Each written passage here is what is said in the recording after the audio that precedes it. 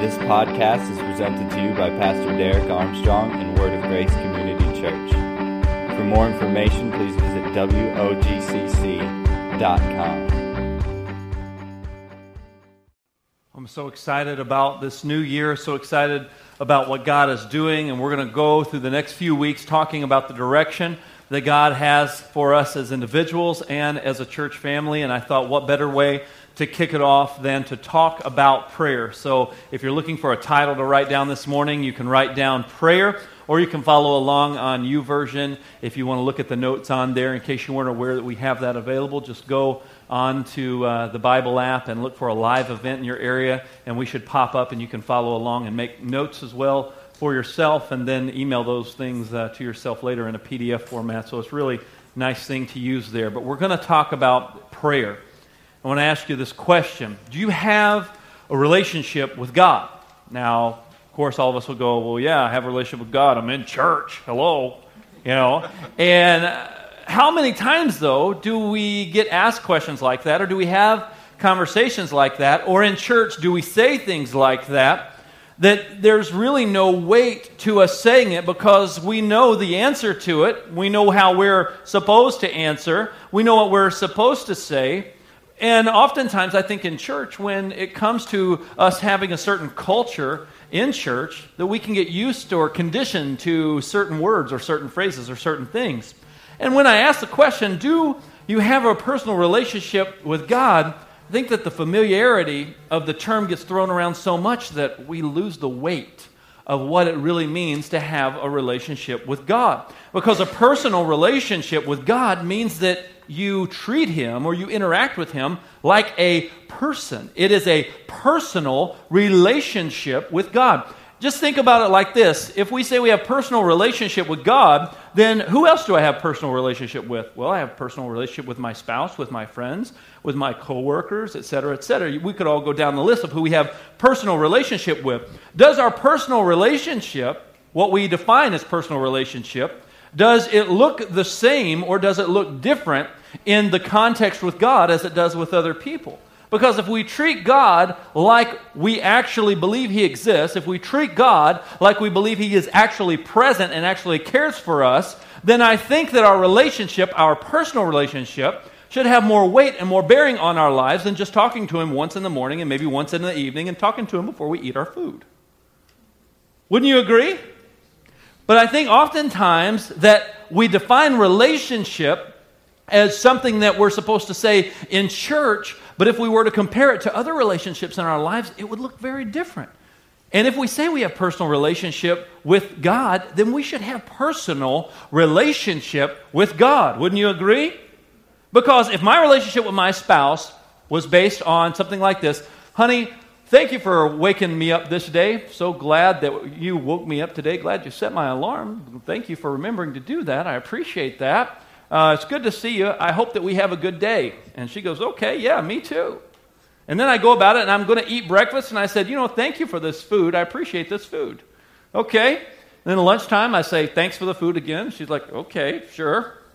And then I tell her, thanks again for the food I'm going to eat at supper time. And then before we go to bed, oh yeah, by the way, I'm laying my head down to sleep, and, something with my soul to keep, and something about when I wake. And, I just want to make sure that we're good. Everything's good. I have a few things I want to talk to you about. I'm concerned about this and this and this, and I hope you can work this out for me and you can fix these problems for me. Good night. I love you. If that was the basis of my relationship, I wouldn't have a very strong marriage. I wouldn't have a very strong relationship. And oftentimes I think that in church, when we think relationship with God, we just think coming to church, or we just think doing what I just said, having those moments of prayer. But relationship is a continual flow of interaction and exchange throughout the day. Amen? It is not a one-time done, I checked that off my list, done my God time for the day, because I don't do that with any other relationship I have. I don't say, spent time with the wife today. She should be good for at least a week. Spent time with the kids today. They should be good for at least a month. I don't do that with any other relationship that I have, but yet we use the terminology personal relationship with God? Do you have a personal relationship with God? And we would say yes, but does it look like other personal relationships we would say that we have? I would like to challenge you with that thought today, because a personal relationship with God should bear more weight and should mean more than just our occasional prayers. And there's nothing wrong with repeating the same prayers. If you grew up in a tradition where you said certain memorized prayers, there's nothing wrong with that at all. But as long as that's not the basis or the where it stops with your relationship with God, because our relationship with God should be much more than just memorized prayers, right? Amen. That's right, Pastor. Amen. Don't shout me down while I'm preaching. There's nothing wrong with those things. I'm not knocking those practices by no means. So if you're teaching your children certain prayers, or you grew up praying certain prayers, there's nothing wrong with reciting or repeating those things. But oftentimes when things become familiar, we just do them to do them. And I know that even in my personal relationships that I have with people in whom I can see and interact with, that when I start doing things for and with people just because I do them, I'm losing the depth and the true meaning of the relationship. Right? And it's the same thing with God. If I'm supposed to be a person of prayer and He wants me to pray as a way to interact with Him and engage Him, then it needs to be something that is done continually, just as I would any other relationship, because God cares about the smallest portions of your life that you think that He doesn't have anything to do with. God cares about the little things in your life, and you want to know how I know? Because the Bible says He cares, because the Bible says He knows the number of hair that you have on your head. And why would the Scripture give us that detail about God? Because He wants us to know that He cares about everything in our lives. The Bible says in Matthew 6 and verse 31, talking about how that God clothes the lilies of the field, which are here today and then they're gone tomorrow. Or how God takes care of the birds. And He says, how much more does He care about you? He said, you have little faith. How much more important? Because of the fact that you were created for this personal relationship, that you were created for fellowship with God, that you were created for worship of God. And that means that comes with the weight of the personal relationship. Let's look at the Scripture here, Matthew chapter 21, and let's go to verse 12. Matthew 21 and 12. As you're turning there, remember this is the story after Jesus has already entered into Jerusalem, and there were people with palm branches, and they were worshiping Him. He came in riding on a colt, and they're saying, Hosanna, and they're worshiping Him, laying those things down. Blessed is He who comes in the name of the Lord. And here's Jesus, and He passes by the temple, or He passes by the house of worship. He passes by the place in where, at that time, God dwelled, in the temple. And then here's what happened. Matthew 21 and verse 12. Jesus went into the temple of God, and He drove out all of those who bought and sold in the temple. He overturned the tables of the money changers and the seats of those who sold doves. Verse 13, and He said to these people, it is written, my house shall be called a house of prayer, but you have made it a den of thieves. Here's Jesus, and He's seeing what's going on in the temple, okay? Jesus passing by, and He says, nope, this is not right. These things don't need to be here. They have misunderstood the purpose of the temple. The purpose of the temple is to be a place of prayer, and you've misused it. You've made it a den of thieves. So let's fast forward here to 1 Corinthians chapter 3, and let's look at verse 16. 1 Corinthians 3 and verse 16, Paul says this to the church at Corinth, do you not know that you are the temple of God and that the Spirit of God dwells on the inside of you? Let's put those two scriptures together here. What did Jesus say? He said that, don't you know that this temple, that this is where God dwells, that this is supposed to be a house consecrated to prayer, but you've made it a den of thieves? And then here we see, after God no longer dwells in temples made by hands, but now He dwells in the hearts of men and women who put their faith and hope and trust in Jesus Christ. And we see that Paul is now saying, don't you know that God doesn't just dwell in a building, but He actually dwells in the hearts of people? So don't you know you're the temple of God if the Spirit of God is living on the inside of you? So here we see the importance of being a house of prayer, because it's not just designated for these four walls here in this church building. Amen? Somebody. This is something that God has called you and I to be, because if the Spirit of God dwells on the inside of us, then we are the temple of God. He lives in my heart. He lives in my life. We say things like that, but do we really express the weight of those things? Because if Jesus were to come into our temple, what tables would He overturn? What tables would Christ overturn in our temple, in our lives, that have been drawn away and distracted from the purpose of being a house of prayer, a house of fellowship, a house of communion with God? There are things that would want to take up residence in our lives, in our temple, that would want to pull us away from that relationship. When He reminds us of the purpose, and He goes through it with great fervor and with great passion and with great anger, Jesus came in and drove out the things that didn't need to be there. Jesus, drive out in me the things that don't need to be there, so that my life can be a house of prayer, a house of fellowship and communion between me and a holy God. Amen? You see, I understand the weight of personal relationship when I stop looking at it as just something that I do and I check off a list, because that's not personal at all. When I understand the weight of being a house of prayer, we understand that prayer is so much more than us just asking God to do things for us during crisis, because we see that He cares for every area of our lives. That He cares for all of the little minute details that we may think God is not very interested in. But folks, let me challenge you today and say He is. He is interested in your life. A lot of people only go to God in prayer during the middle of crisis. When things finally get bad enough, well, I guess I haven't tried prayer yet. Let's see if that one works. And we pray, and we even use the term pray almost as if it were wishful thinking, or as it was just a hope, something that we kind of got our fingers crossed, hoping this works out. We say things like, man, I pray we're able to take that vacation this year. What does that even mean? Are you actually praying and asking God that you'll be able to take that vacation, or does that really mean you're wishing? I think oftentimes we use the word prayer and wish interchangeably, and we should stop doing so. I also think that we should stop throwing around the fact that we tell people we will pray for them when we just say it so they'll leave us alone. Someone tells us about all of their issues. Oh, I'll be praying for you. Man, that person is really messed up. People do that kind of stuff all the time. They're quick to judge and not quick to have mercy and pray. And one of the best practices that you can get into is that if you tell someone that you are going to pray for them, you better pray for them, because you are only as good as your word, right? You need to be faithful, and your word needs to be good. So if you tell someone that you will pray for them, I would encourage you, instead of letting the busyness of life catch up with you, stop right then and pray for them. I remember a guy that was in the church in Oklahoma where I was a youth pastor at. His name was Denny, and Denny was just a great guy. He was an older guy, an elder in the church, and he was just always had a smile on, just a guy full of love, and you could just see Jesus just all over him. I mean, just the love of God just resonated out of this guy.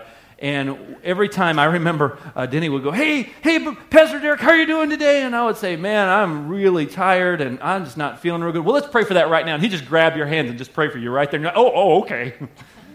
And it was really awkward and uncomfortable sometimes, but then you just got used to it. If you want to tell Denny how things are really going, you better expect he's going to pray for you.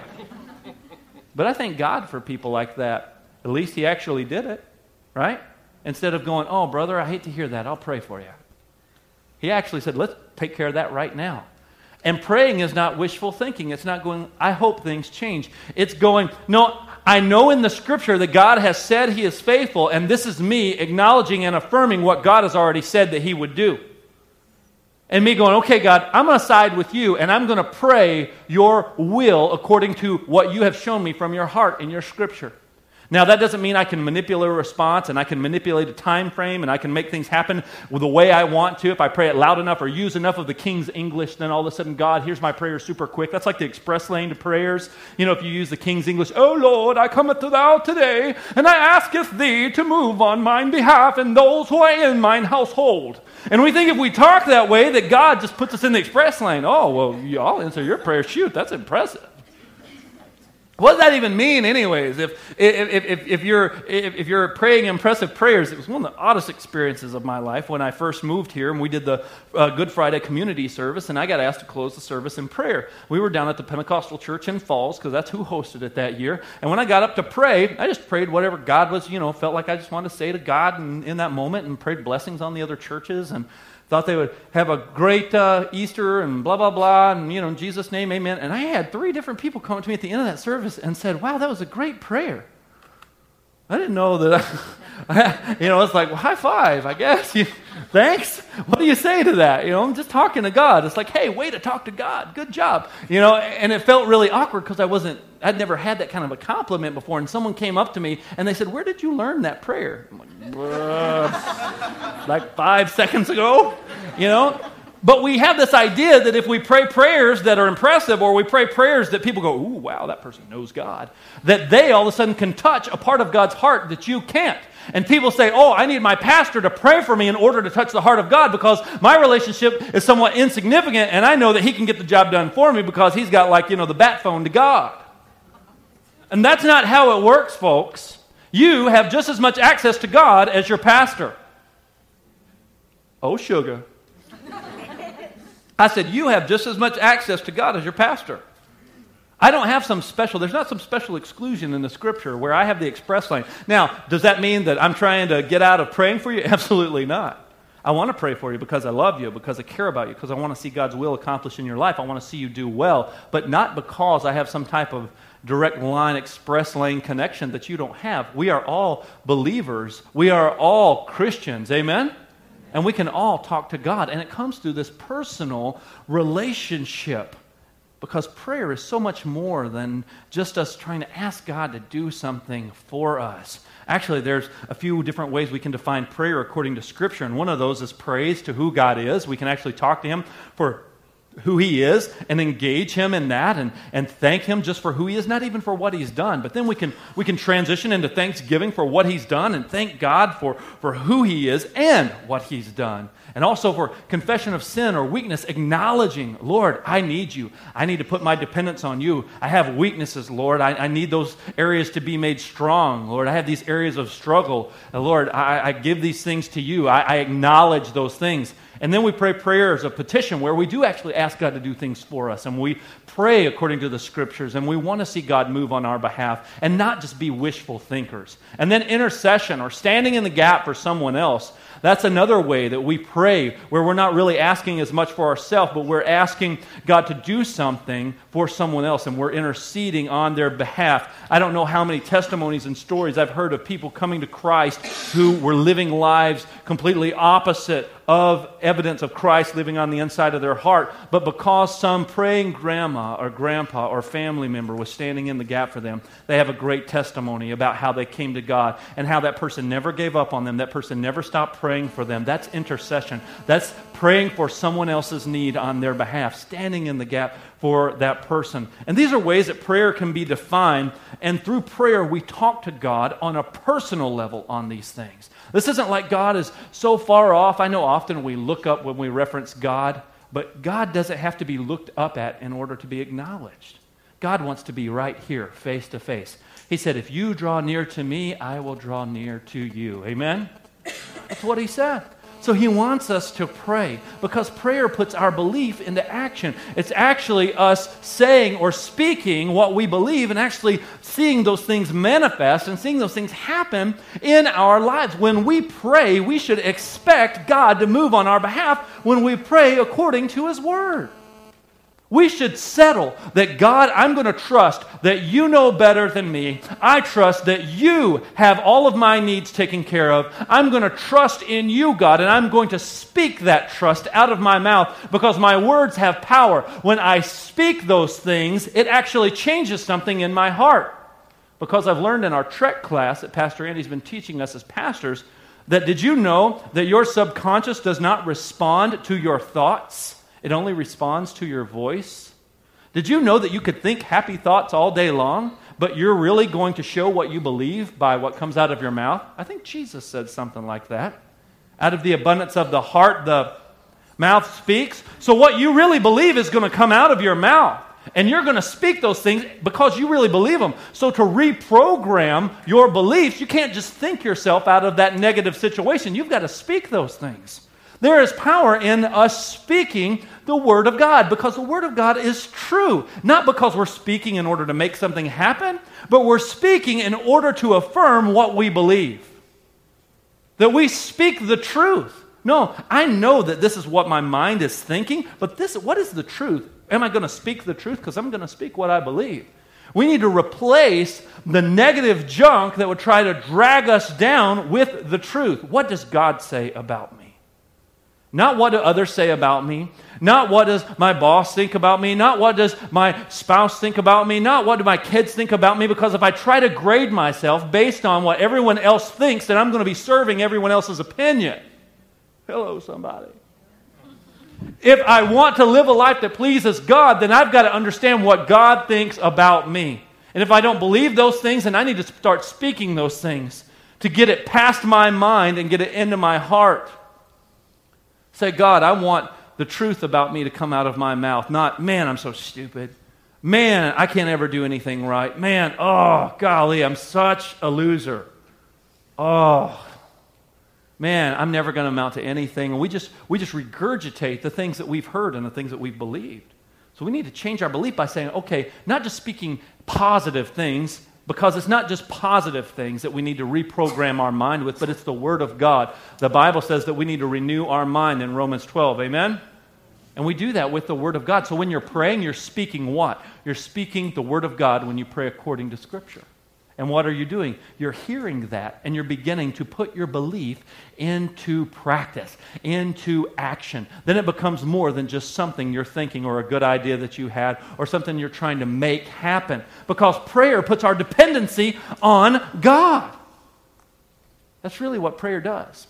It puts our dependency on God. Let's go to James chapter 4. And I actually want to read this in the NIV, and I thought it would be really good because I like the way that it words it. It says, what causes fights and quarrels among you? Don't they come from your desires that battle within you? You desire, but you don't have, so in order that you have, what's he said? You kill. And then you covet, but you cannot get what you want, so you quarrel and fight. And you don't have because you don't ask God. But even when you ask, you don't receive because you're asking with the wrong motives that you can spend what you get on your pleasures. He said, you adulterous people, don't you know that friendship with the world means enmity against God? Therefore, anyone who chooses to be a friend of the world becomes an enemy with God. Or do you think Scripture says without reason that He jealously longs for the Spirit that He has caused to dwell in us? That's key, verse 5. But He gives us more grace. That is why Scripture says God opposes the proud, but He shows favor to the humble. And then He says, submit yourselves then to God. Resist the devil, and he will flee from you. Come near to God, and he'll come near to you. Wash your hands, you sinners, and purify your hearts, you double-minded. Grieve and mourn and wail. Change your laughter to mourning and your joy to gloom. Humble yourselves before the Lord, and He will lift you up. I think that this is a great passage on explaining the heart behind the purpose of prayer. Because James said, we try to make things happen in our own power. He said, you want something, I'll just kill for it. You want something because you covet it, and you can't have it, so you get angry, so you try to go after it in your own heart. Or, he said, you try to ask for it, but when you ask for it, you're asking with the wrong motive. So really, it's just exposing the wickedness and covetousness of the motive behind what you're asking, and it's really exposing what you're truly after. He said, so here's the thing. You're trying to make these things happen in your own power and in your own strength. In other words, he's saying that we're saying we don't need God. We're pretty much good on our own up until a certain point, and then we got to go, hey, God, could you help a brother out over here? I need some help. Could you make something happen for me over here? Because I've only gotten so far in this thing. No, he said, listen, for you to actually see God move in your life and do the things that God desires to do in and through you, you're going to have to humble yourself. He said, you're actually going to have to repent and humble yourself under the hand of God and trust in Him, because in due season, He'll exalt you. In due season, you're going to see what happens in your life that God desires to happen in your life. It's your job to grow in trusting in Him. It's your job to put your heart in that place that trusts God and say, Lord, humble me. Help me to see. Help me to grieve and mourn and wail over my selfishness, over the things that I need to repent of, because I want my heart to be in the right place. Because God uses prayer to work within us a heart that trusts Him. God uses prayer to work within us a heart that's motives become purified through knowing His heart. And also, God uses prayer to develop in us a heart that is humble, because what is a heart that is humble going to do? It's going to bring glory to God. A humble heart is going to bring glory to God. That's why God resists the proud but gives grace to the humble. And here God uses prayer because prayer is us confessing our dependence on God. See, if we don't pray, or if we don't go to the Lord in prayer, then we're full of pride because we think we've got all this figured out. We think we've got enough church in us, we've got enough scripture knowledge, we've got enough experience as a Christian. You know, I've got my frequent flyer miles as a Christian. And so because I've got that experience and I've got that all tanked up, I'm good and I don't really need to pray. I mean, who needs prayer anyways? Why do I need to pray? Why do I need to ask God for anything? I figure that if God wanted to do something, He'd just do it because He's God. And that's true, but there are certain circumstances and situations we see all throughout Scripture where God, in His sovereignty, has chosen to limit Himself to the prayers of His people before He moves. Because there's certain places where God says, I could do this, but if my people who are called by my name, if my people will humble themselves and pray, right?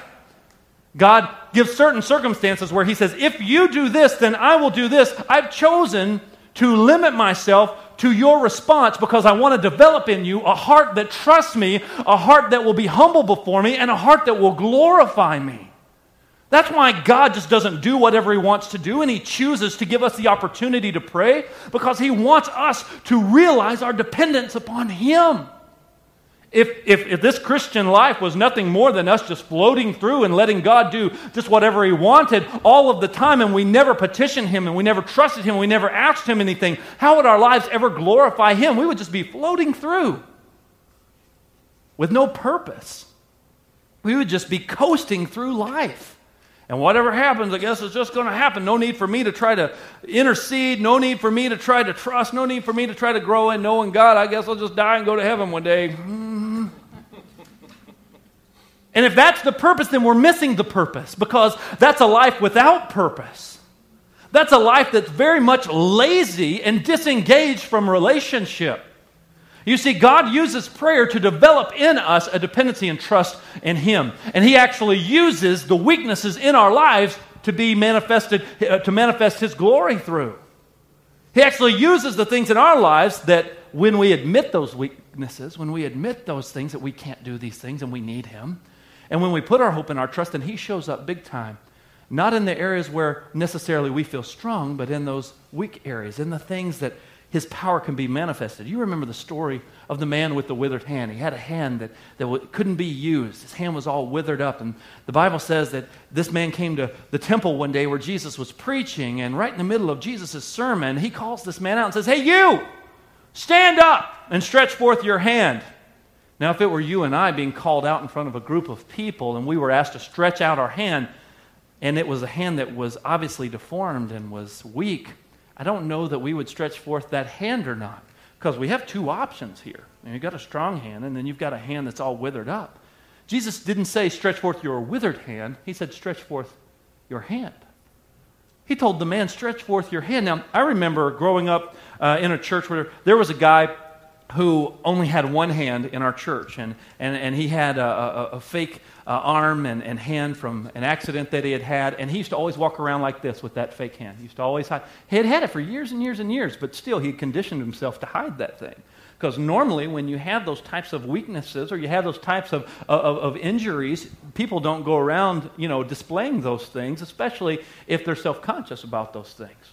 And this man was very ashamed, very self-conscious about the fact that he only had one arm. So he used to walk around like this. "Hey, how you doing? Hey." He'd always offer the hand that just looked like everyone else's hand. And here's Jesus. And Jesus says, "Stand up. Stretch forth your hand." Got an option here. And the man stretched forth his withered hand. And what did Jesus do? He healed it, made it whole. You see, Jesus' power was shown to people for the purpose of His glory and for that man's benefit through his weakness, not through his strength. What if the man would have said, here's my hand? That's not the one I'm talking about. The man knew what Jesus was wanting to do because the man knew that Jesus' power could be manifested through his weakness. So when we pray, when we talk to God, it's putting our belief into action. It's putting our dependence on God into action by us stretching forth our weaknesses and being honest and transparent with God. Because whether you're honest or transparent with God or not, He knows. You can't fool God. You can't hide from God. You can't hide your weaknesses. Much like the man with the withered hand may have always hidden that withered hand in the cloak when he would go and shake someone's hand or be introduced to a new person. He wouldn't offer that weak hand. Because as weak hand, he thought everyone would judge him and everyone would criticize him. But God knew it was there, and God said, stretch it forth, big boy, because watch what I can do through your weakness. When we go to God in humility, not in dependence on ourselves, where we say, hey, God, talk to you today. Guess what I did today? I'm pretty awesome. I got everything figured out financially. Good. Don't need you there. Marriage, great. Everybody wants a marriage like mine. Kids, love them. Everything's going wonderful. We're all feeling pretty good and healthy. We don't really need you there either. So just checking in with you. Hope things are going good upstairs, We'll talk later. Bye. We don't have those conversations with God because we understand that God is not interested in areas of our lives that may be put together. That God is not interested in what we can do in our performance as much as God is saying, hey, I'm wanting you to recognize your dependence on me. That's why we say here at Word of Grace, and we say it often, you never get to a point in your Christianity where you stop needing Jesus. Never, ever, ever. Even if you're Billy Graham, one of the greatest evangelists that's lived in our time, never stops needing Jesus.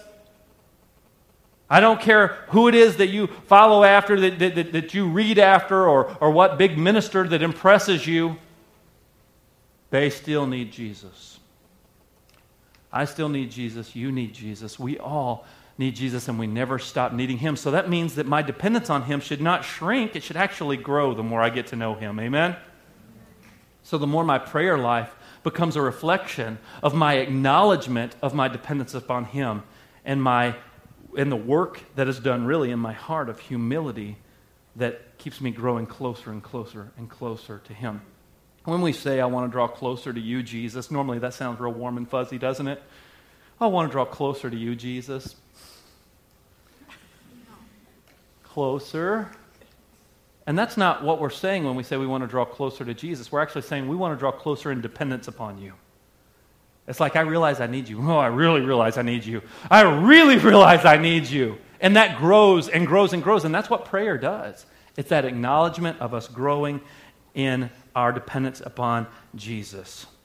God uses prayer to reveal His heart for others through us. And that produces His character in our lives for His glory. This is what He does. He uses prayer to reveal His heart for others through you and through me. Because when we pray, it's showing us the heart of God. It's showing us how He cares for not only you, but for others as well. And it gets the focus off of us, and it helps us to see His heart the more that we get to know Him. Because at the end of the day, you know who God is for? God is for God. And God is all about God. And you want to know why He's for Himself? Because He is the only one who deserves the glory. And when we realize we're created for His glory, it takes the focus off of it being all about us and puts it onto Him and puts our dependence upon Him and stirs worship in our heart. That's how God chooses to use this method of prayer as a way to build trust in us towards Him for His glory. Because you know what He does? He proves Himself faithful, doesn't He? He proves Himself faithful and worthy of our trust. And it's all for His glory. It's for our benefit. Sure, we benefit from it. But ultimately, it's for His glory. Amen? It's for His glory. He is out for His glory, and you and I are instruments for His glory. To show the name of Jesus, to show the goodness and the fullness of the richness of the mercy and the grace of God. To show forth the love of God to the world. And you and I, we get to benefit from that relationship. But the purpose is always for His glory. And we believe that when we pray, that it's not just some meaningless activity. That it's not just something Christians do to keep busy. But yet it actually changes things. Amen? We believe that prayer changes things. We believe that when we ask Him, that we can receive when we pray based on His Word. When we have faith and trust in His Word. When we believe that we receive when we pray. When we know that we're praying what He wants us to pray. And I want you to know that a lot of people, they feel like, well, I think that if God just wanted to do it, He would just do it, so why pray, why bother? Or people think, well, I've tried prayer before, and I was disappointed because I didn't get the answer that I wanted. Folks, it's not our job to try to order God around as if He were ours to command in order to do what we wanted Him to do. It's that God has set forth His faithfulness in His Word to show us His heart and show us who He is. And He has given us the privilege and the opportunity to be able to trust Him according to His Word. And that would cause us to be able to rest in wherever the manifestation of that prayer falls in our life or how He chooses to bring about that manifestation. If we know we're praying according to His Word, we can rest and trust and know that He is faithful. A lot of times we want to try to use prayer to control and manipulate situations because we're really trying to control and manipulate God and tell Him what to do and how to do it. And that's not the purpose of prayer. The purpose of prayer is for us to build that trust in that relationship. For us to build that character that He wants to build in us. For us to learn to trust Him when we see the things happen that we would like to see, the way we would like to see them. Man, aren't those times great when you pray for something and we have these great stories and testimonies of immediate turnarounds and things. But what about when you pray and you don't see the thing happen the way you wanted it to happen? Does that mean that God is unfaithful? No, absolutely not. Because we know God is faithful to His Word. Some things we experience and we manifest here on earth. Some of those things manifest on the other side of heaven. And we see that God is still faithful to His Word, regardless of when we may experience that answer, when we may see that thing happen. Or if we're praying and we're asking God for things, we need to check our heart and make sure our heart is in the right place. Because just because we pray is not enough. We need to understand that there are things that the Bible is clear about that will actually hinder our prayers. So before you get frustrated with God, or before you dismiss prayer altogether, ask the Holy Spirit to show you if there are things in your heart that are hindering your prayers. And the Bible says very specifically that there are things that hinder your prayers. Here are some of those things. Number one, motive. We just read that in James chapter 4. He said, you ask, but you ask with the wrong motive. He said, God knows really the reason behind why you're asking what you're asking. He really knows what you're trying to get at. Oh, God, please remove my boss. Please help them to find another home, God. Please help them to just, Lord, I pray blessings upon them in another location. That's a selfish motive. Or if we're praying, Lord, I pray they get what's coming to them. Ooh, Lord Jesus, I pray you open their eyes to the errors of their ways. And I don't care how you have to do it either, Jesus. Do it. We pray selfish prayers. So motive is key. So check your heart. When you pray, check your motive. Am I really asking this because I'm trying to manipulate a response and get God to do something that I want Him to do, and it's really a selfish motive? Your relationship with Christ is huge, and that can be a hindrance in your prayers if you don't have one. You need to have a relationship with Christ. You need to know Him. You need to know who He is. You need to know the heart of the Father. The best way to get to know the heart of the Father is spend time with Him. Talk to Him. Spend time in His Word. He shows us from cover to cover His heart, and we can get to know Him and know His desire so we know how to pray. So we can know how to pray. Even with the Lord's Prayer, Jesus said, let me show you how to pray. When you go to prayer, these are the things that you need to focus on. These are the things that are important when you talk to God. We go to Him with praise. We go to Him with thanks. And we go to Him with petition. We go to Him with repentance. We go to Him with confession. We say, Lord, forgive us of our trespasses because we want to forgive those who have done us wrong because we understand that those things are connected and we don't want those things to harbor in our hearts. So, Lord, forgive us. We release those people who have trespassed against us. And we see the importance that there are those things that will hold back those prayers. And one of those things is unforgiveness. And one of the things is marital discord. We see the Apostle Paul talk about that. And then we need to pray according to God's will. We need to pray according to the Scripture. And if you can't find what you're praying for in Scripture, ask God, Lord, is this your will? Is this something that I need to be diligent about praying and trusting you in? Is this your will? And God will give you that peace that will lead and guide, that will let you know that I want you to pray this way. This is how I want you to stand. Just as an example, I remember when my daughter Abigail was born. She's one of my twin girls. And when she was born, just a few days after she was born, she had to be metaflighted to Children's Hospital in Little Rock.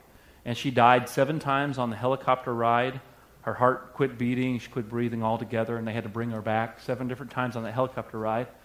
And when we got to Children's Hospital, we lived there for about 2 months in the hospital with Abigail, with the different procedures and different things that they had to do with her.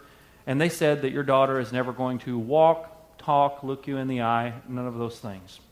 There was something that rose up within me, and I believed that it was just a word from God, that I was just supposed to trust and believe that God was going to take care of her and that all was going to be well. And they were saying, basically she's going to be a vegetable the rest of her life. You're going to have to do all these things and work all these things with her. And there was something in me that it wasn't just a hope. It wasn't just me hoping things worked out. There was a confidence that came from God. And I said, Lord, I'm just going to trust you because that's where we're going to stand. And as the leader of my home, that's what I told all of our friends and family. We're going to just stand in faith together because I really believe God said that she's going to be healed. Now, when that manifests, I don't know. How it manifests, I don't know. That wasn't my job.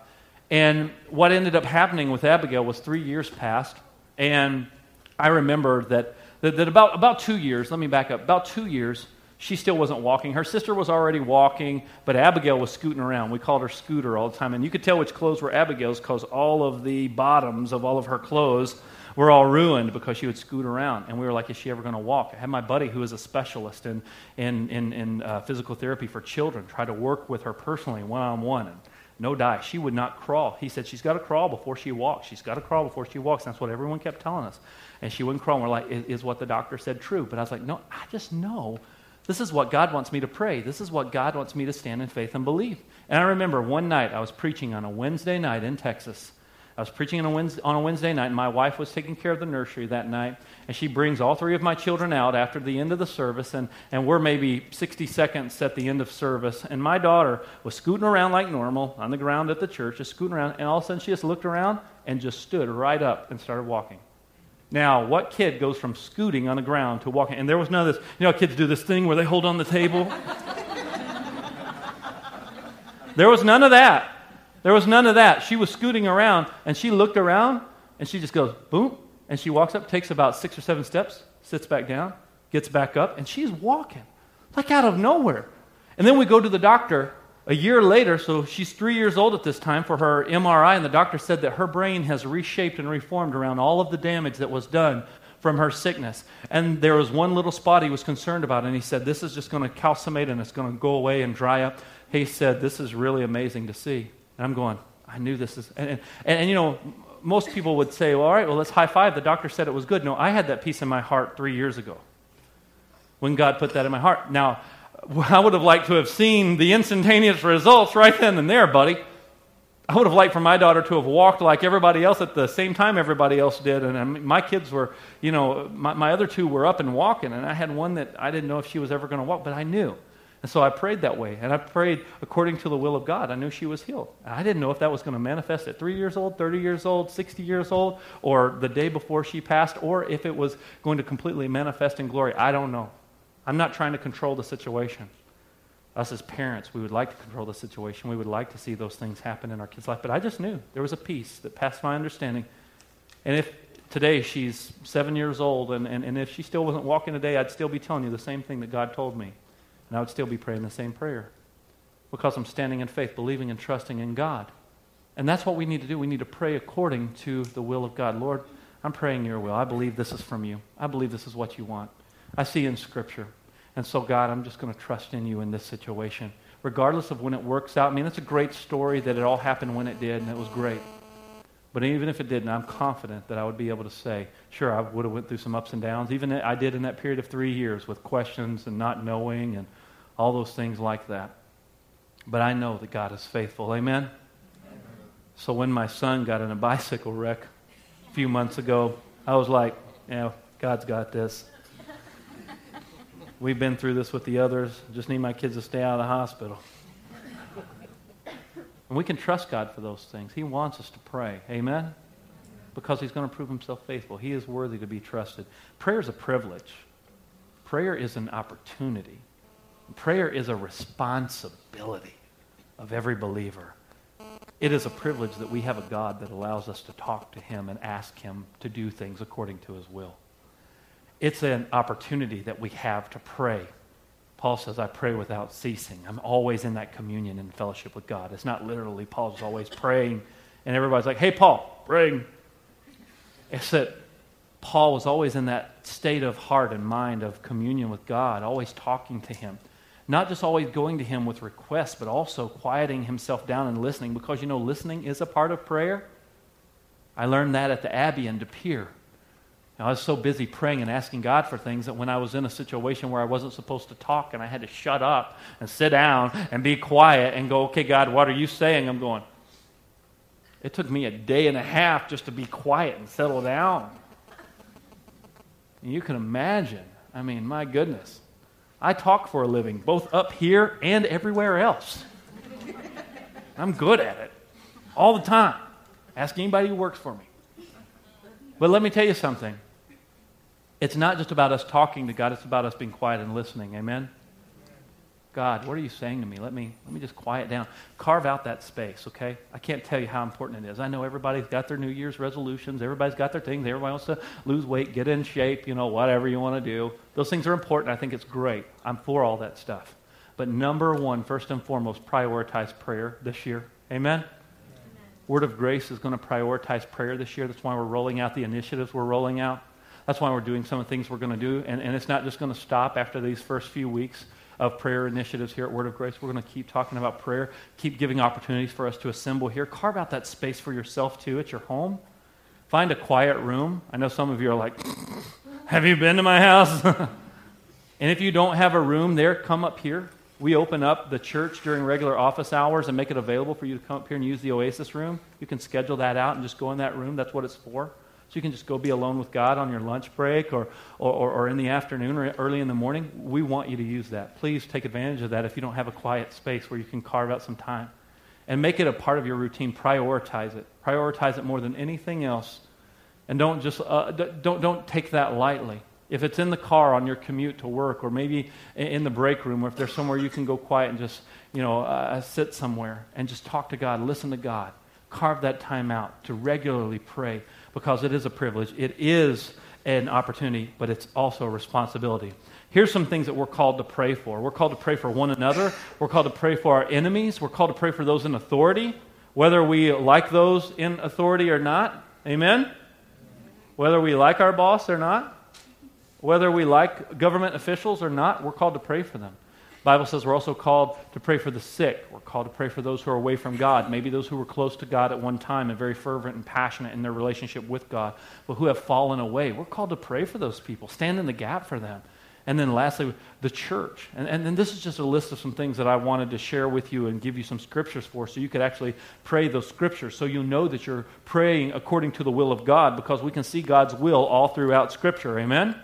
And so if we see those scriptures, we can stand on those things and pray those things and speak those things and ask God to do those things. And the prayers for the church are actually the prayers that Paul prayed for those specific churches. And it'll give you an idea of how to pray for Word of Grace, as well as how to pray for other churches in our community and the church, the body of Christ globally. We need to stand in the gap and pray for the church, because the church, man, I could go off on a whole sermon about how the church is under attack in our day and age. And the church really needs some folks to stand in the gap and pray. Amen? Do you have quiet time with God every day? Do you have that quiet time where you can just be alone, just you and Him? If not, make that your number one priority today. I would also encourage you to make a prayer journal where you write some of the things you're praying and you're wanting to see God do. Write those things down and revisit those things. There's a story in the Bible in the book of Joshua in the first few chapters where Joshua had led the children of Israel all the way up to the Jordan River, and right across the Jordan River they were going to enter into the promised land that God had for them. But you've got almost 1 million people that you're wanting to go across this river. Man, that was going to be a big task. So God says, send the priests out there with the Ark of the Covenant. So you got 4 priests, and they're carrying this big box, and they're walking with the Ark of the Covenant, and as soon as the priests' feet stepped in the water, the Bible says that the water all rolled up to one side, and the entire nation, they all walked across on dry ground. And as the priests were still standing there holding the Ark of the Covenant, Joshua said, now I want a representative from each one of the 12 tribes of Israel to go down into where the water was, and each one of them grab a stone. And that stone, I want you to pull up out of the bed, and I want you to go put it on the banks of the Jordan River. He said, so that way, when they see these 12 stones arranged here, and people come by and say, what were those? Grandma, what are those stones there? Grandpa, what are those stones there? You'll be able to say, let me tell you a story about God's faithfulness. Let me tell you what God did and how He led us into the promised land. They were set up as a memorial to stir worship in our heart and to build trust and faith in God. So as you write down your prayers and as God answers those things, set those things up as a memorial so you can say, I know God has been faithful. I know God has been good because I asked Him to do this and He answered. It may not have come the way or when I wanted, but I can see His faithful through and through, and it stirs worship in my heart. And we as a church family are making prayer a priority at Word of Grace because everything we do needs to be covered in prayer as a church family, and we as individuals continually need to lift things up before the Lord in prayer. I'm going to be talking to you in the next few weeks about some specific goals and details that God has put on my heart as a pastor for us to go after this year. And those things, if they could happen in human effort, then there'd be no need for prayer. But guess what? They can't. They can't happen just because we're all awesome, because we're not. I know you're like, speak for yourself, Pastor. I'm feeling pretty good about myself. Listen, it's not contingent upon how special you are, how gifted or skilled or talented you are. It's going to have to be God. Because we need to bring these things before Him and say, God, this is what You've shown our pastor as direction for 2015. This is where we're going as a church family. God, help us to rally around these things. Help us to link arms and hearts and step forward and make these things happen and do our part. And let's pray that God would bless our church, that God would take care of us, and that God would bring the people here that need to be here, that He's calling here, drawing here, so we can spread the gospel, so we can be building relationships and building disciples, people who are growing in relationship with God, so people can be set free from addictions and chains and stuff that they're dragging around that God has already made them free from, so that the sick can be healed, so that those who have been far away from God can come back to repentance. So we see God do in the hearts and lives of people what only He can do. And He wants to do those things, but He wants His people to pray. He wants us to pray. He wants our church to be blessed. He wants our church to be financially prosperous, but we need to pray. Instead of just trying to always just come up with a way we can make this happen or that happen. God, You give us divine strategies. You make things happen that we can't even do. So when we step back, we go, that had to be God. Because He loves that. You know, God loves to be able to step back and go, yeah, you had nothing to do with that. And for us to go, whoa, I had nothing to do with that. That was all You, God. He loves to do that. He loves to do what blows doctors' minds, what blows people's minds. He loves to take 5 loaves of bread and 2 fish, and you just go, how in the world did all these people get fed? He loves doing stuff like that, to where you go, He is taking care of us, however He sees fit. Whatever He wants to do, we just need to humble ourselves instead of us trying to make it about us and us trying to figure all these goals out and let's do this and let's do that. Yeah, there'll be some planning, some strategy, but we want those things to be divinely inspired.